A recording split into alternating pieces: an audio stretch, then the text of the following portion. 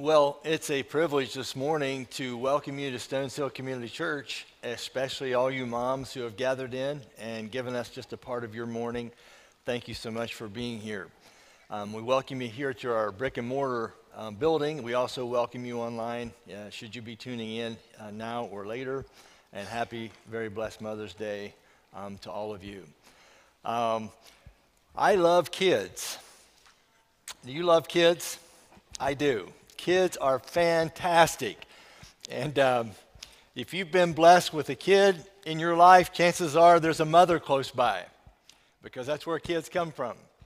And so, isn't that great? You came all this way this morning to figure this out. So I'm happy to share that with you. But I love kids. They're fantastic. They have so much to offer. They grow up so fast. All the promers last evening, many of you have maybe kids in your family or friends in your family's lives that went to the prom this week. I saw one post where someone said, I can't believe you're in the prom already. I can remember back when you couldn't tie your shoes. And now you're in the prom. You're going to prom, junior, senior prom. Incredible how fast that goes. Dave Hilbish and I were privileged to be a part of the middle school, college, and career day this past week, and it was great to be able to interact with all the kids and the middle school level. Just fantastic. We really appreciate all of them, and it's interesting. You walk into the gym, and then you see all the different displays. So there's the Army display, and then there's bankers there representing for a career, and then there were colleges. Doug Ewell was there representing the K-9 and the sheriff's office and potential career and things. And so when the kids would come in, they were free to ask questions. They were told, just ask your questions at each of the tables. And so one kid walks in, and you can tell maybe, I guess, our table was by the front door of the gym, like when you first come in. And so it was the ministry and church career field table, and then all the other ones. So when you walk in the gym, you see the sheriff's office and everything represented, Doug's table. But when the kid comes up, he comes at our table, and maybe he just still had Doug's display and the sheriff's office display in his mind. And after thinking a couple hard seconds about what to ask us, he looked at Dave and said, "So how many days do you guys bring the K-9 units out?" And so now, I never thought about that, but maybe, just maybe, that's another ministry option we have here at Stones Hill Community Church. Bring the K-9 units out and keep everybody motivated that way. But it's been great. They were awesome, and you're awesome, and thanks for loving them and caring for them and investing in their life, because they need you. And one of the things that I'll be challenging here this morning on this Mother's Day weekend, and it's always a challenge because we're working our way through the Living in the Lion's Den, the people of God in exile, and that's a series that we've been working now for several weeks, and we are in Daniel chapter 6 here this morning, and we'll probably be in Daniel chapter 6 another Sunday before we get ready to move on to chapter 7. And so, but it's always a challenge to take what we're doing and where we're headed, blend it in with the special event weekends like we're having this weekend. But I think we have the mind of the Lord on this, and it seems like there's lots of things I want to talk to you yet out of Daniel chapter 6, and leadership, of course, is one of them. But as I kind of went over things this week, and as I thought about it here today, and last evening and into this morning, I want to talk to you about and challenging this myth that the kids will be fine. And there's a myth that we all under the assumption that we live under this, no matter what we put them through, the kids will be fine. And I'm going to challenge that this morning, and I challenge it from just a biblical worldview of looking at what the Bible has to say about life, about parenting, about families and children, about our sense of identity, and all of these things. And so the challenge I have to the myth that the children will be fine is based on a lot of things. And one of the things that it's based on, when we look at Daniel chapter 6, we see there's a place in this incredible story where things go wrong for those who are endeavoring to take Daniel's life. In fact, if we go ahead and read And just, if you would, just follow along with me as I read through Daniel chapter 6. So I want to talk to you about the children and the myth of the kids will be fine, and we're going to base it on something we read here in Daniel chapter 6. And then also, time permitting, I want to talk to you a little bit about Jesus. Not only are there's children in our text today that are executed and they have no advocate for them, so the children aren't fine. And we also have a chapter here that points to Jesus. And historically, he's actually in the text because it talks about an angel that comes and shuts the mouths of the lions. So the lions' mouths are open. The angel shows up, shuts their mouth. All right? And so we see like a pre-incarnate appearance of Jesus. And based on what we see in Daniel chapter 3, there's good evidence to point to the fact that this is probably another pre-incarnate appearance of Jesus. So historically, he's in the text, but prophetically, what we see in Daniel chapter 6 is the foreshadowing, a mirroring of what happens in the life of Jesus. And then the final thing I'd like to talk to you about is the gospel, and that is that there was a law that couldn't be changed in the Medes and the Persians, and God faced that same dilemma. There was a law that was broken. And how would he change it? How could justice or how could salvation be achieved in light of this? Well, God has done it in and through Jesus. And that's the gospel. And so there's these three things that we need to deal with and talk about out of Daniel chapter 6. And let's just read through all of it, but I'm going to have a special focus on verse 24 when we talk about the children part of this message. And then you'll need all of the verses fresh in your mind when we talk about Jesus and the gospel, because there's parallels. And so we'll go ahead and read through all 28 verses of this. And it reads like this: It pleased Darius to appoint 120 satraps to rule throughout the kingdom, with 3 administrators over them, one of whom was Daniel. The satraps were made accountable to them so that the king might not suffer loss. And so now Daniel so distinguished himself among the administrators and the satraps by his exceptional qualities that the king planned to set him over the whole kingdom. At this, the administrators and the satraps tried to find grounds for charges against Daniel in his conduct of government affairs, but they were unable to do so. They could find no corruption in him, because he was trustworthy and neither corrupt nor negligent. He's about 85, 90 years old at this time. And so he has lived an incredible life under several different empires and kingdoms. And finally, he's about to finish up. And now someone is going to target him for his religious beliefs and try to be the source of his undoing. Finally, these men said, "We will never find any basis for charges against this man, Daniel, unless it has something to do with the law of his God." And so these administrators and satraps went as a group to the king and said, "May King Darius live forever. The royal administrators and prefects and satraps and advisors and governors have all agreed that the king should issue an edict and enforce the decree that anyone who prays to any god or human being during the next 30 days, except to you, your majesty, shall be thrown into the lion's den," which is a form of execution. "Now your majesty issued the decree and put it in writing so that it cannot be altered, in accordance with the law of the Medes and Persians, which cannot be repealed. So King Darius put the decree in writing. And now when Daniel learned that the decree had been published, he went home to his upstairs room where the windows opened toward Jerusalem, and 3 times a day he got down on his knees and he prayed, giving thanks to his God, just as he had done before." He didn't change. He was consistent.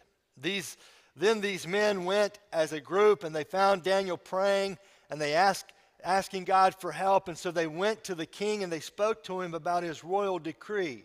"Did you not publish a decree that during the next 30 days, anyone who prays to any god or human being except to you, your majesty, would be thrown into the lion's den?" The king answered, "The decree stands in accordance with the law of the Medes and the Persians, which cannot be repealed." Then they said to the king, "Daniel, who is one of the exiles from Judah, pays no attention to you, your majesty, or to the decree that you put in writing. He still prays 3 times a day." And when the king heard this, he was greatly distressed. He was determined to rescue Daniel and made every effort until sundown to save him. And then the men went as a group to King Darius and said to him, "Remember, your majesty, that according to the law of the Medes and Persians, no decree or edict that the king issues can be changed." So the king gave the order, and they brought Daniel and threw him into the lion's den. The king said to Daniel, "May your God, whom you serve, continually rescue you." And the stone was brought and placed over the mouth of the den, and the king sealed it with his signet ring and with the rings of the nobles, so that Daniel's situation might not be changed. And then the king returned to his palace, and he spent the night without eating and without any entertainment being brought to him, and he could not sleep. And at the first light of dawn, the king got up and hurried to the lion's den. And when he came near the den, he called to Daniel in an anguished voice, "Daniel, servant of the living God, has your God, whom you serve continually, been able to rescue you from the lions?" And Daniel answered, "May the king live forever. My God sent his angel, and he shut the mouths of the lions. They have not hurt me, because I was found innocent in his sight, nor have I ever done any wrong before you, your majesty." The king was overjoyed and gave orders to lift Daniel out of the den. And when Daniel was lifted from the den, no wound was found on him, because he had trusted in his God. Verse 24. At the king's command, the men who had falsely accused Daniel were brought in and thrown into the lion's den, along with their wives and children. And before they reached the floor of the den, the lions overpowered them and crushed all of their bones. So these were not arthritic, half-blind, three-legged lions. These were ferocious lions who were hungry, and they didn't eat Daniel, but now those who conspired to destroy Daniel's life, have him executed, they have been destroyed. Then King Darius wrote to all the nations and peoples of every language in all the earth, "May you prosper greatly. I issue a decree that in every part of my kingdom people must fear and reverence the God of Daniel, for he is the living God, and he endures forever. His kingdom will never be destroyed, and his dominion will never end. He rescues and he saves. He performs signs and wonders in the heavens and on the earth. He has rescued Daniel from the power of the lions." So Daniel prospered during the reign of Darius and the reign of Cyrus the Persian. Verses 1 through 28 of Daniel 6, a very powerful, well-known passage. And in fact, it's the passage on which all of our visual aids and the entitling of this whole series is built, on Daniel chapter 6. I want us to go back to verse 24, if you would, for me on the slides. And we're going to read that verse again, and I want to just draw some things out at this point in the text. Because we read here where at the king's command, the men who had falsely accused Daniel were brought in and thrown into the lion's den, along with their wives and children. And that's very disconcerting for a lot of people. It's a problem, because it affronts our sense of justice and how this has transpired. And I'll explain in just a second. Before they reached the floor of the den, the lions overpowered them and crushed all their bones. And I would say, before we stand back in condemnation of a Medo-Persian cultural value, especially in an honor-shame society where you either brought honor to the family or you brought disgrace to the family, dishonor to the family, we have a king here who is living consistent with his culture and his cultural beliefs. A king who lived with the value, and the value said that if the leader of this family, he has wives and children, if we execute him, his wives and children, the children are going to grow up someday and there'll be revenge. And so they operated in this culture in a way that would ensure the safety and protection of the monarchy. And so this is part of the cultural value that they have. It's not right. If you notice, God did not ask him to do it this way.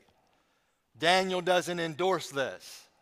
It's a Medo-Persian king who is doing what his culture insisted that he do in light of the values that they had at the time and how they dealt with things.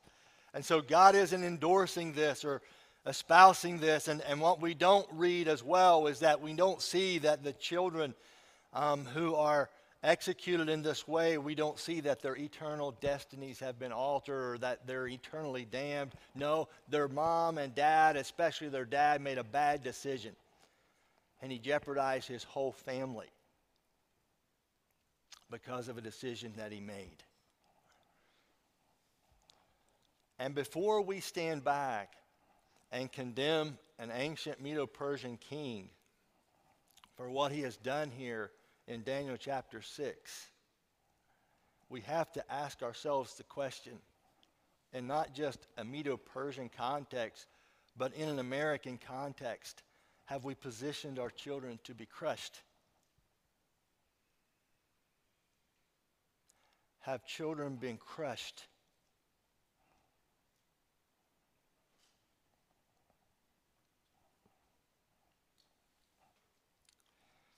One of the most destructive myths of our time is that the kids will be fine.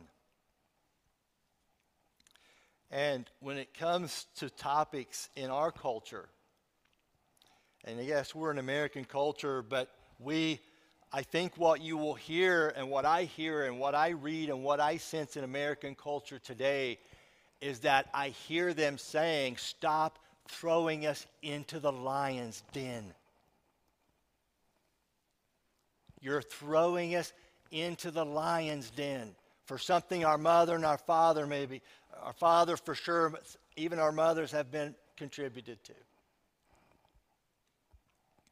And one of the most destructive myths of our time, like I said, is the kids will be fine.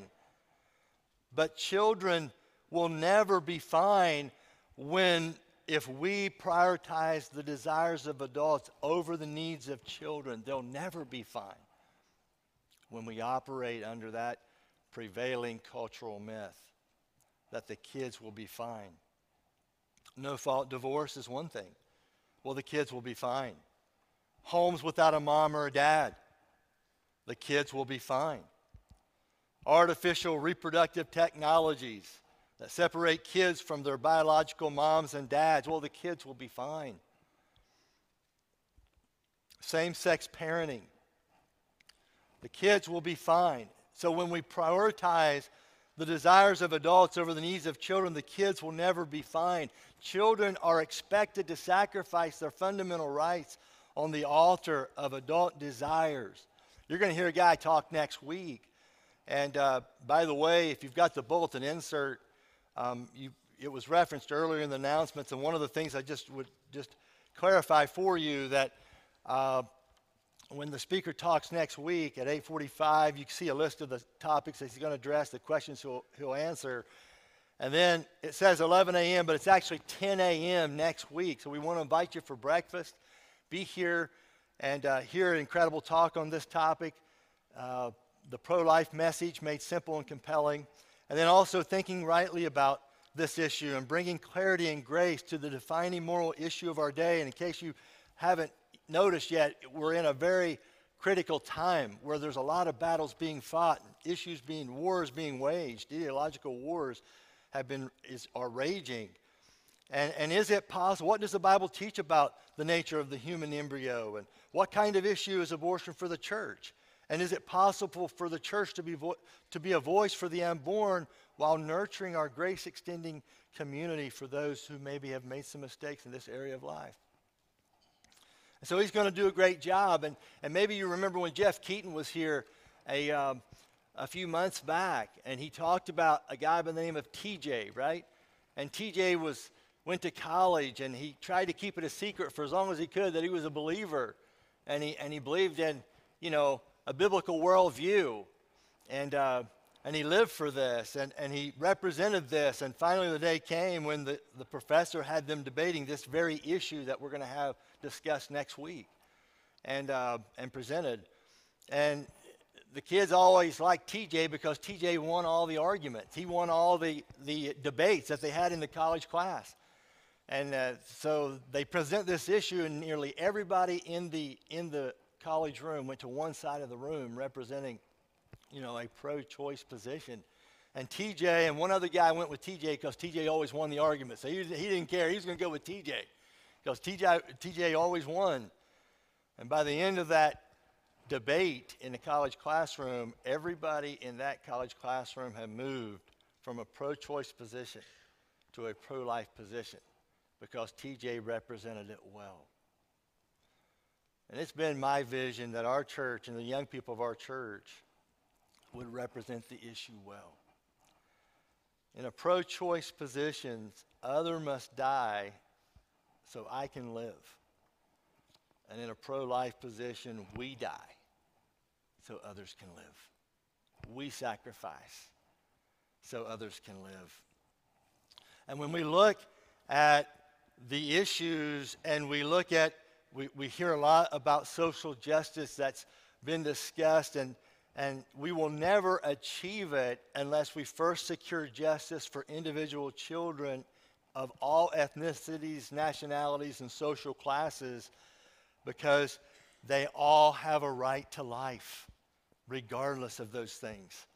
And they have a right to a mother and a father. And the children are crying out, "Stop throwing us into the den."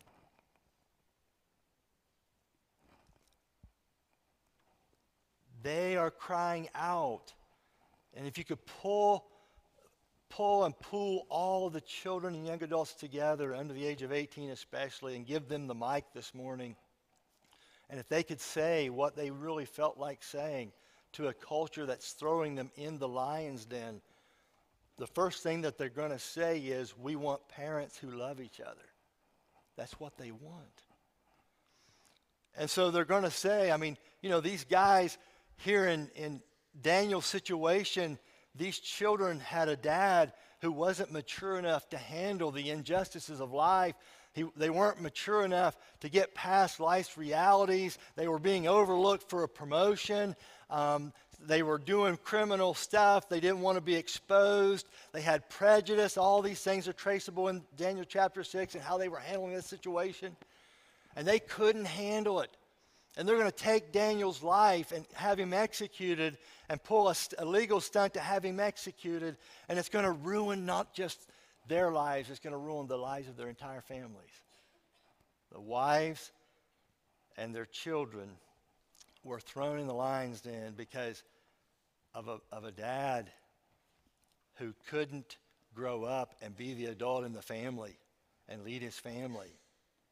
And so kids are saying, "We want parents who love each other." They are saying, "Stop abandoning us in this process of marital conflict and no-fault divorce. Stop abandoning us. We want to be with you both. We don't care if plenty of other kids in the world have it worse. We still want you both in our lives." And they yearn for the missing mother and the absent father. Listen, I've been in pastoral work a long time.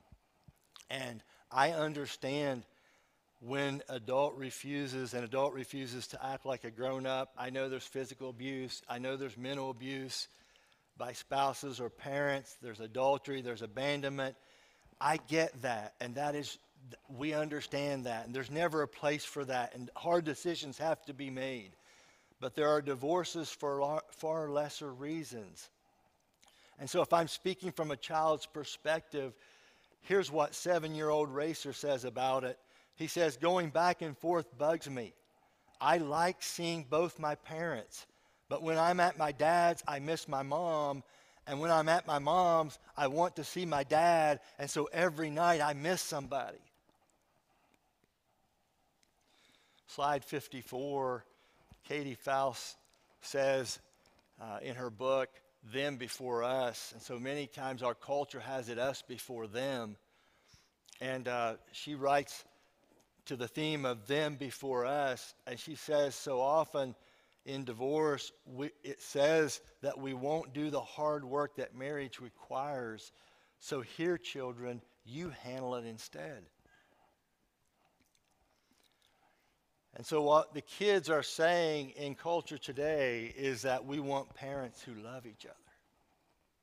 Parents who provide a home and a family that gives the stability of having a mother and a father present. Second thing they're going to say is not only do we want parents who love each other, but we long for a father and we long for a mother that is present. A father, a male father, and a female mother that's present.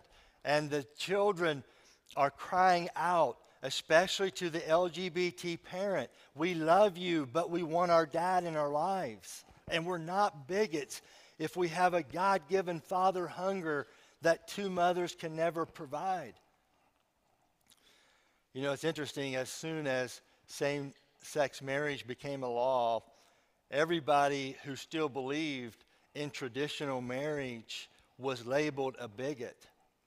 And I still remember this, and I have issues with gay marriage from a biblical worldview perspective. And one of the biggest issues I have is that it makes it legal to deny a child at least one of their parents. And so the problem with gay parenting isn't so much that gay parents can't be incredible parents. They can be incredible parents. The issue is it's the missing parent that's the issue. So a person who lives the life of a lesbian can be an incredible mom. She just can't be a father. And a man who lives his life as a gay man can be an exceptional father. He just can't be a mom. And so when children are raised in same-sex-headed homes, they will always be missing one adult to whom they have a natural and a legal and a God-given right. And so children suppress their own longing for the missing parent just so they won't hurt a mom, two moms, or two dads. We're throwing children into the den. And gay marriage is an unjust law for that very reason. It has inflicted far more damage on children than the pain that supposedly is eliminated for gay and lesbian couples who want to have children. So this morning I'm contending before you rise up and condemn a Medo-Persian king for having children crushed. Do you live in a culture who are throwing children to the lion's den,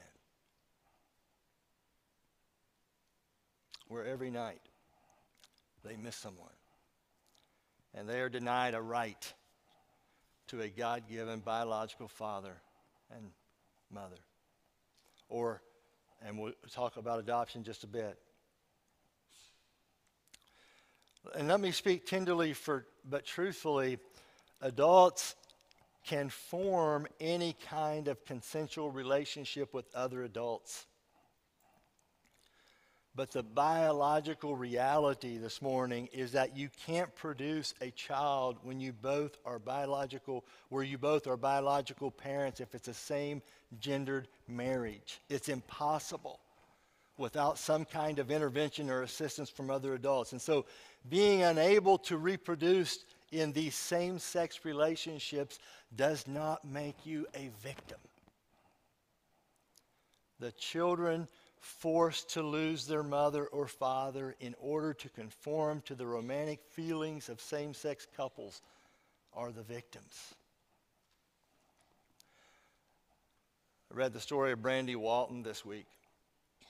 She's the daughter of a woman who presents and lives as a lesbian, and she was pressured, she says, to keep my feelings to myself. I couldn't say a word about same-sex parenting because it wasn't allowed. But she says, I spent my childhood looking up and watching planes go by, and I found myself waving at the planes, hoping that I had my father who was looking down at me and waving back.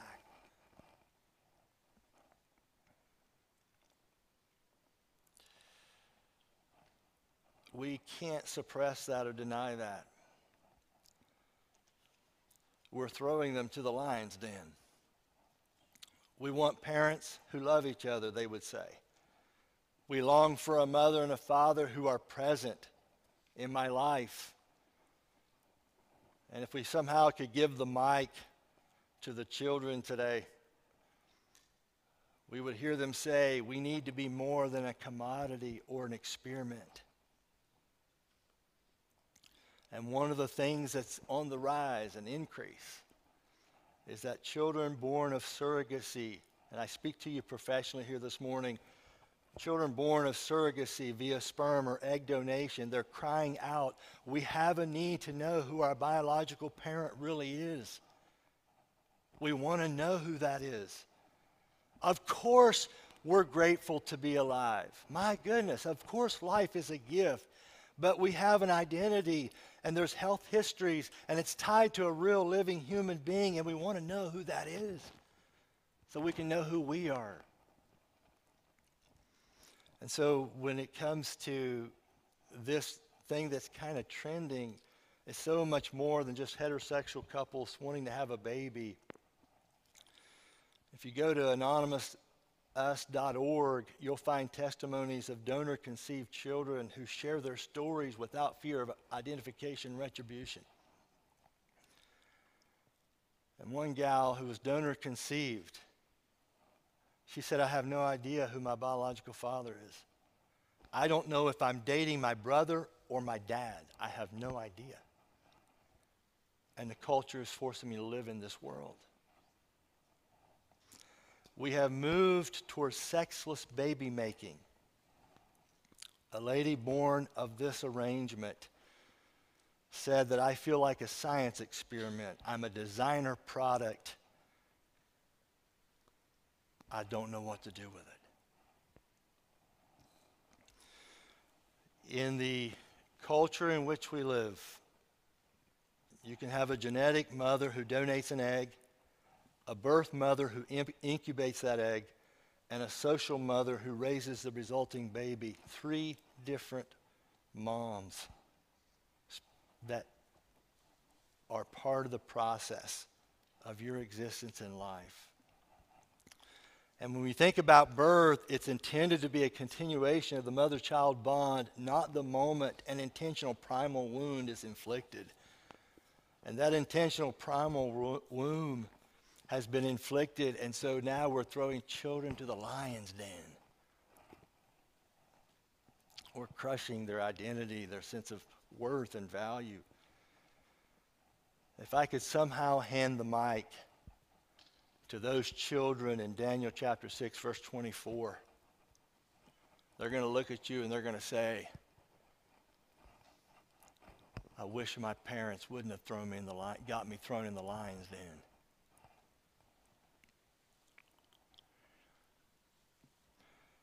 You know, one of the values that we have as a biblical worldview church is that somebody has to advocate for those who can't advocate for themselves. And as a biblical worldview church, the children are crying out in culture, stop throwing us in the den, because children have rights. And we have to defend a child's right to life, their right to their parents, and their right to flourish because they themselves cannot defend it.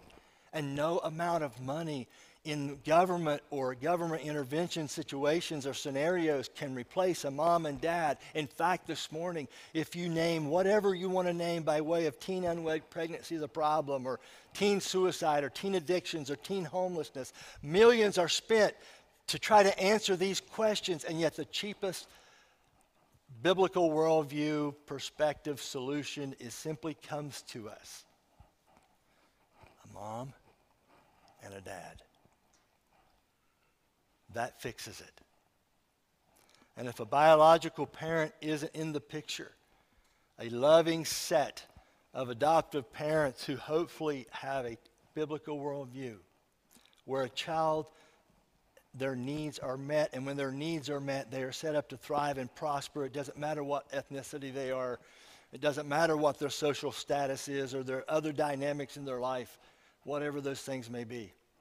They can thrive because they have a mother and a father And adoptive parents do such a ministry in the world. They mend a child with primal wounds. And adoption says, let me help. It's about the child. And third-party reproduction via surrogacy says, let me have, let me have. It's about me and my same-sex partner.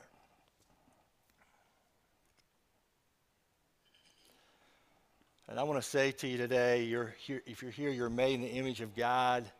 You have value. You have worth. You are not just to be shuffled here and there, not just sex selected or starved of maternal and paternal love, robbed of stability, intentionally created motherless or fatherless. God is sovereign. And you're here because he's got you here for such a time as this. And you have value and worth. So much to offer.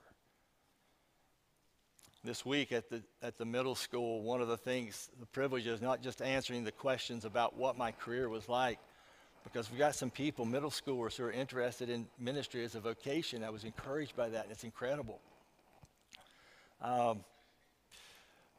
They would ask me sometimes about my degree, and I said, well, listen, I got a degree in the best-selling book of all time.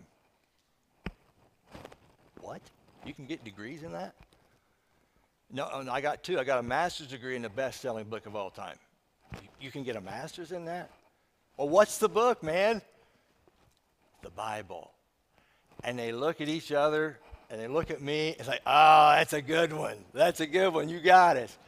It's exactly what it is. It's the best-selling book of all time. It's a biblical worldview. It'll give you insight to life. It'll know how to deal with these issues, such as abortion and in vitro fertilization.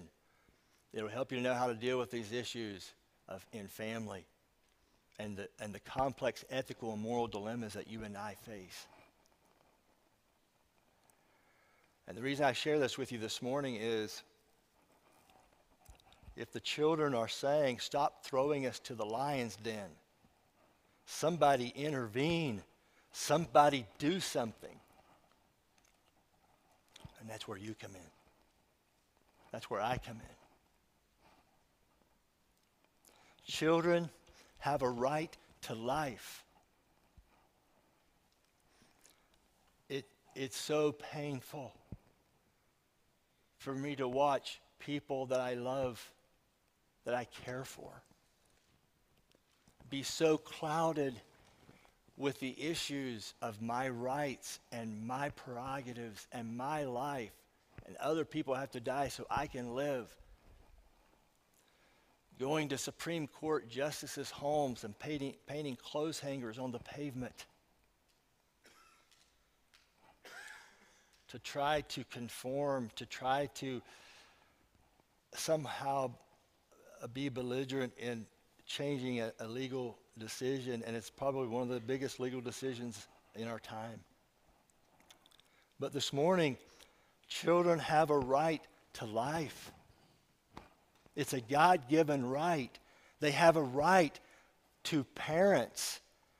And marriage is great because it unites two people, and these two people to whom children have a right need to be united in such a way that they could invest in the lives of a child. Children need protection. Our culture aborts them. Our culture destroys them. Our culture destroys their innocence. Our culture confuses them with gender ideology. Our culture indoctrinates them with race hatred. Our culture is sexually exploiting them.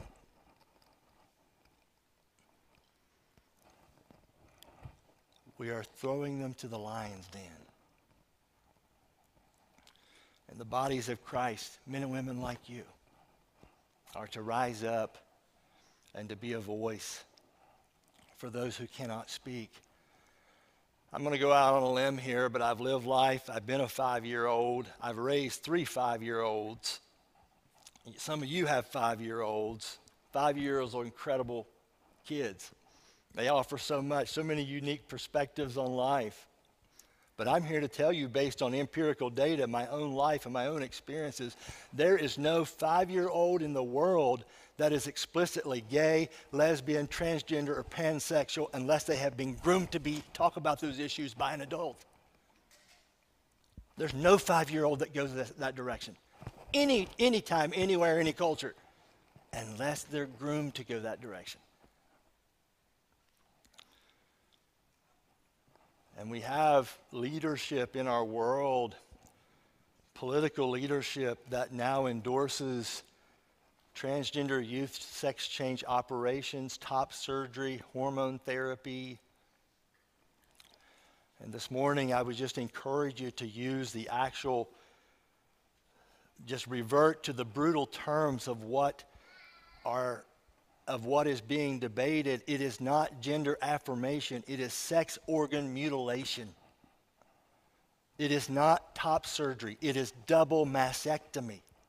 It is not puberty blockers, it is chemical castration injections.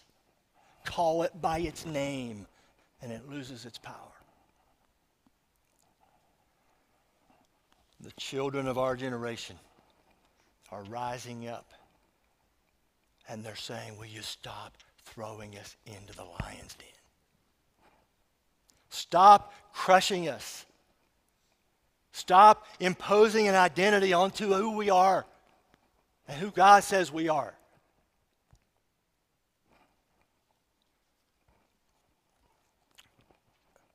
And I'm sorry to have to be so blunt this morning, but if you're teaching kindergartners anything about sexuality, if you're teaching first graders to be transgender, if you're hiding from parents when 12-year-olds transition, if you're adding a quote-unquote queer agenda to children's TV shows, if you're promoting Drag Queen Story Hour, it's all grooming. And the issues of our time have been crystal clear. And they are whether or not we should be allowed to terminate a baby in the womb, whether men can become women and vice versa, whether the state or parents hold primary authority over children, or whether children can be hormonally and surgically mutilated. You know, somebody posted on Twitter when the so-called ruling has been leaked, and it has been leaked, and I'm sure that'll be continued to be debated and discussed and researched. But someone quoted, so congratulations, and they do this tongue-in-cheek, congratulations to women for making it to the top of the victim pyramid once again. It will be a short visit, though, because trans people will reclaim their spot soon enough.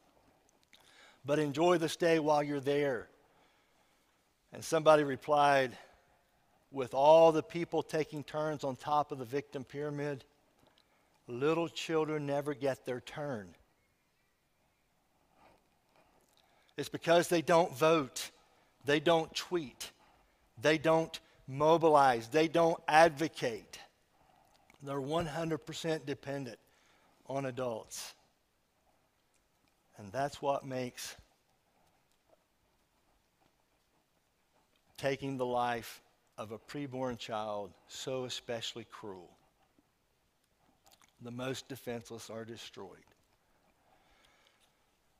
I stand before you this morning, and I would just encourage you to choose adoption. It's way better than abortion. Choose motherhood and fatherhood, even if it's a terrifying thought. Choose abstinence, not just to keep from getting pregnant, but to walk in God's purity. Choose life.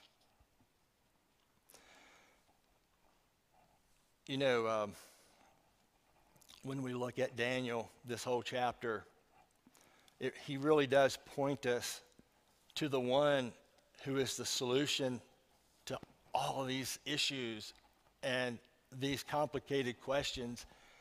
When we look at Daniel, and I just read it here this morning, and we've talked about children, of course, in the lion's den and things, but the overall look of the book and the focus of the book, we start seeing these parallels when you look at the broader scale of the Bible, and we not only see this issue here represented in Daniel 6, but we see Jesus in Daniel 6. And so Daniel is pointing to a Jesus. There's an angel that shows up, and more than likely it's the angel that shows up in Daniel chapter 3, where it's the angel of the Lord. It's like a pre-incarnate appearance of Jesus. He shows up, and he ministers to Daniel in the lion's den. And then we start looking at other parallels. You know, a stone was rolled over the den that Daniel was thrown into.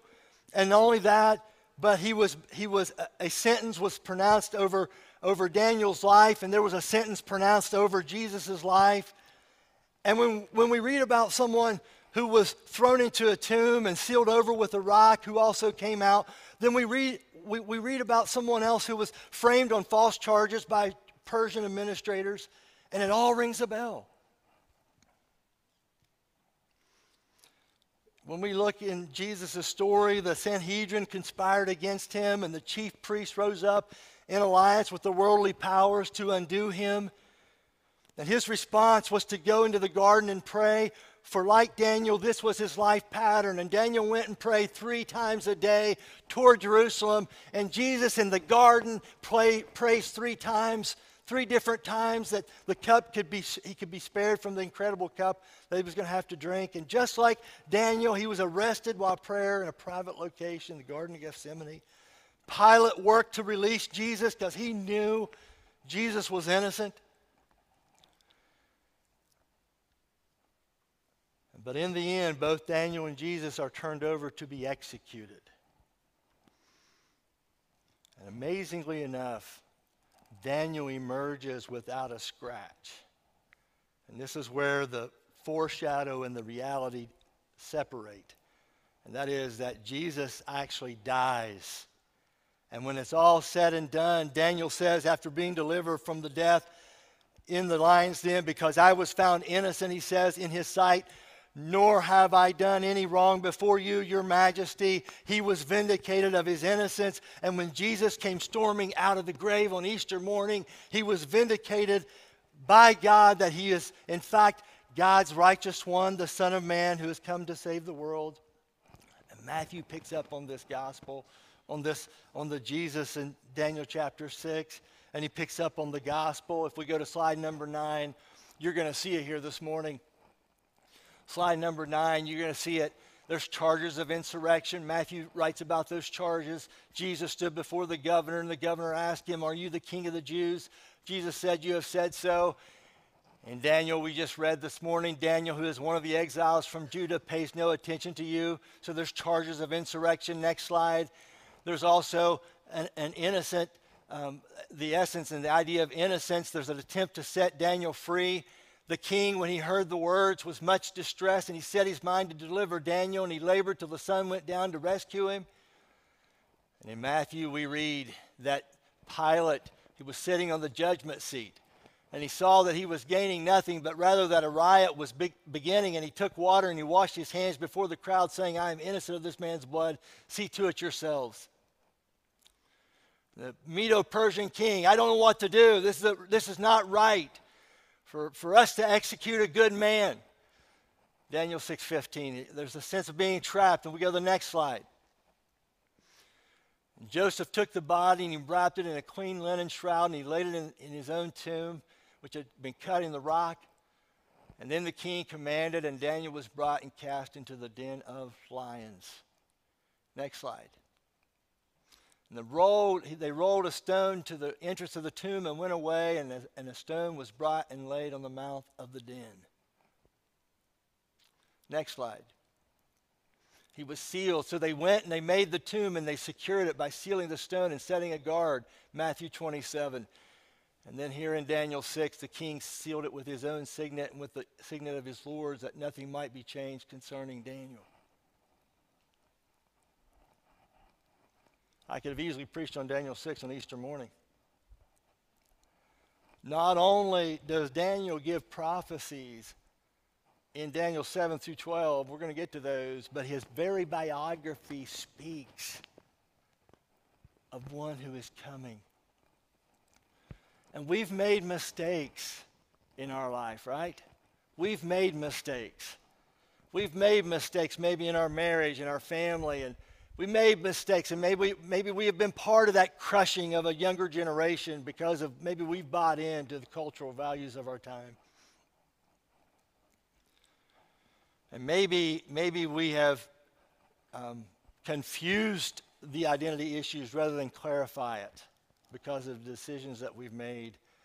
Maybe we felt like life was about us, and so we made decisions based on that others must be sacrificed so I can have the life I want to live. No, I don't want to be sacrificed to let others live. I want to live for me, and we've made decisions based on those assumptions. We all have. But this morning, in the very biographical details that are given in Daniel chapter 6, you are being pointed to a Savior. And this Savior, not only is Jesus here in Daniel chapter 6, but the gospel is here because the Medes and the Persians, that law could not be changed. And it could not be reversed, and God has a holy, righteous law, and that law could not be reversed. And the king Darius worked so hard to try to figure out a way to keep Daniel from being executed. And he worked so hard to try to pull that off. And he couldn't get it done. And the gospel says that God he has a righteous, holy law. And it can't be reversed. But because of God's love, he found a way to spare those of us who should have been executed. And he was executed in our place. He was sacrificed so that we could live. And so this morning, we see the gospel in Daniel chapter 6. We see Jesus in Daniel chapter 6. And we see the value of life and advocacy for children who never get their place on top of the victim totem pole. We see it all right here in Daniel chapter 6. And so this morning, wherever you are and whatever your life journey is, what we can't deny is that this morning you have an advocate in Jesus. And when we think about, Pastor, I love God, and so I shouldn't be in the lion's den in this culture. Like, I love God, and God should be watching out for me. And listen, you're in the lion's den this morning. We're going to be in the lion's den this morning, not because we love God, but because it's not that we shouldn't be in the lion's den. We're in the lion's den because we do love God. That's why we're in the den. So we can't let anybody tell us, to serve God means you escape trouble. To serve God means that you don't have trouble. No. To serve God in this culture, to be an advocate for those who have no advocate, to be a person that points to Jesus and what he's done for the world, to be a person that lives it in light of biblical truth. It means that you're going to find trouble just because you believe in that and you stand on that. You're going to find trouble. It's just part of how it's going to go in life in the lion's den. It's interesting to me in Hebrews 11 where it speaks in verse 33, who by faith some shut the mouths of lions. And it's a clear reference to Daniel. But immediately after that, the book also talks about some were tortured, and some faced jeers and flogging, and some were stoned, and some were sawed in two, and some were put to death by the sword, and they suffered other punishments because they were faithful. How loud does the lion have to roar to make you flee?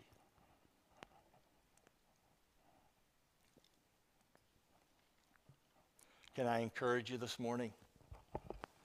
Will you advocate those who are being thrown in the lion's den? Will you love them? Advocate for them? Will you point your family and your culture to Jesus?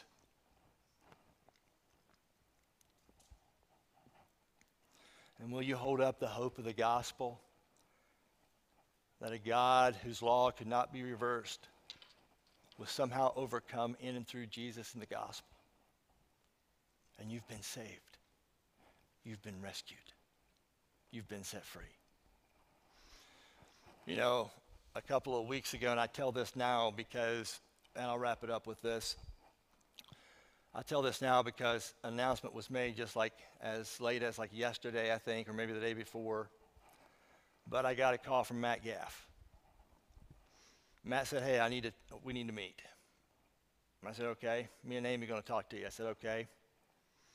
And we sat down and we had a conversation. And it was a great conversation. I appreciate Matt and Amy and little Liam. And they get to the point where I think, I'm not sure what this is about. As a pastor, you get lots of different people come in and want to talk and have a conversation with you. I'm not sure what this is about, but then it comes to the place where he says, I think that Amy is expecting a baby. Yes, Amy is expecting a baby. And so I get a big grin on my face. How can you not smile, right? And, it's a beautiful, beautiful announcement. We're so excited. And we had just a beautiful discussion there. And yet Matt said, he's kind of thinking out loud, I'm going to be like 55 when my kid is in elementary school. Doing the math.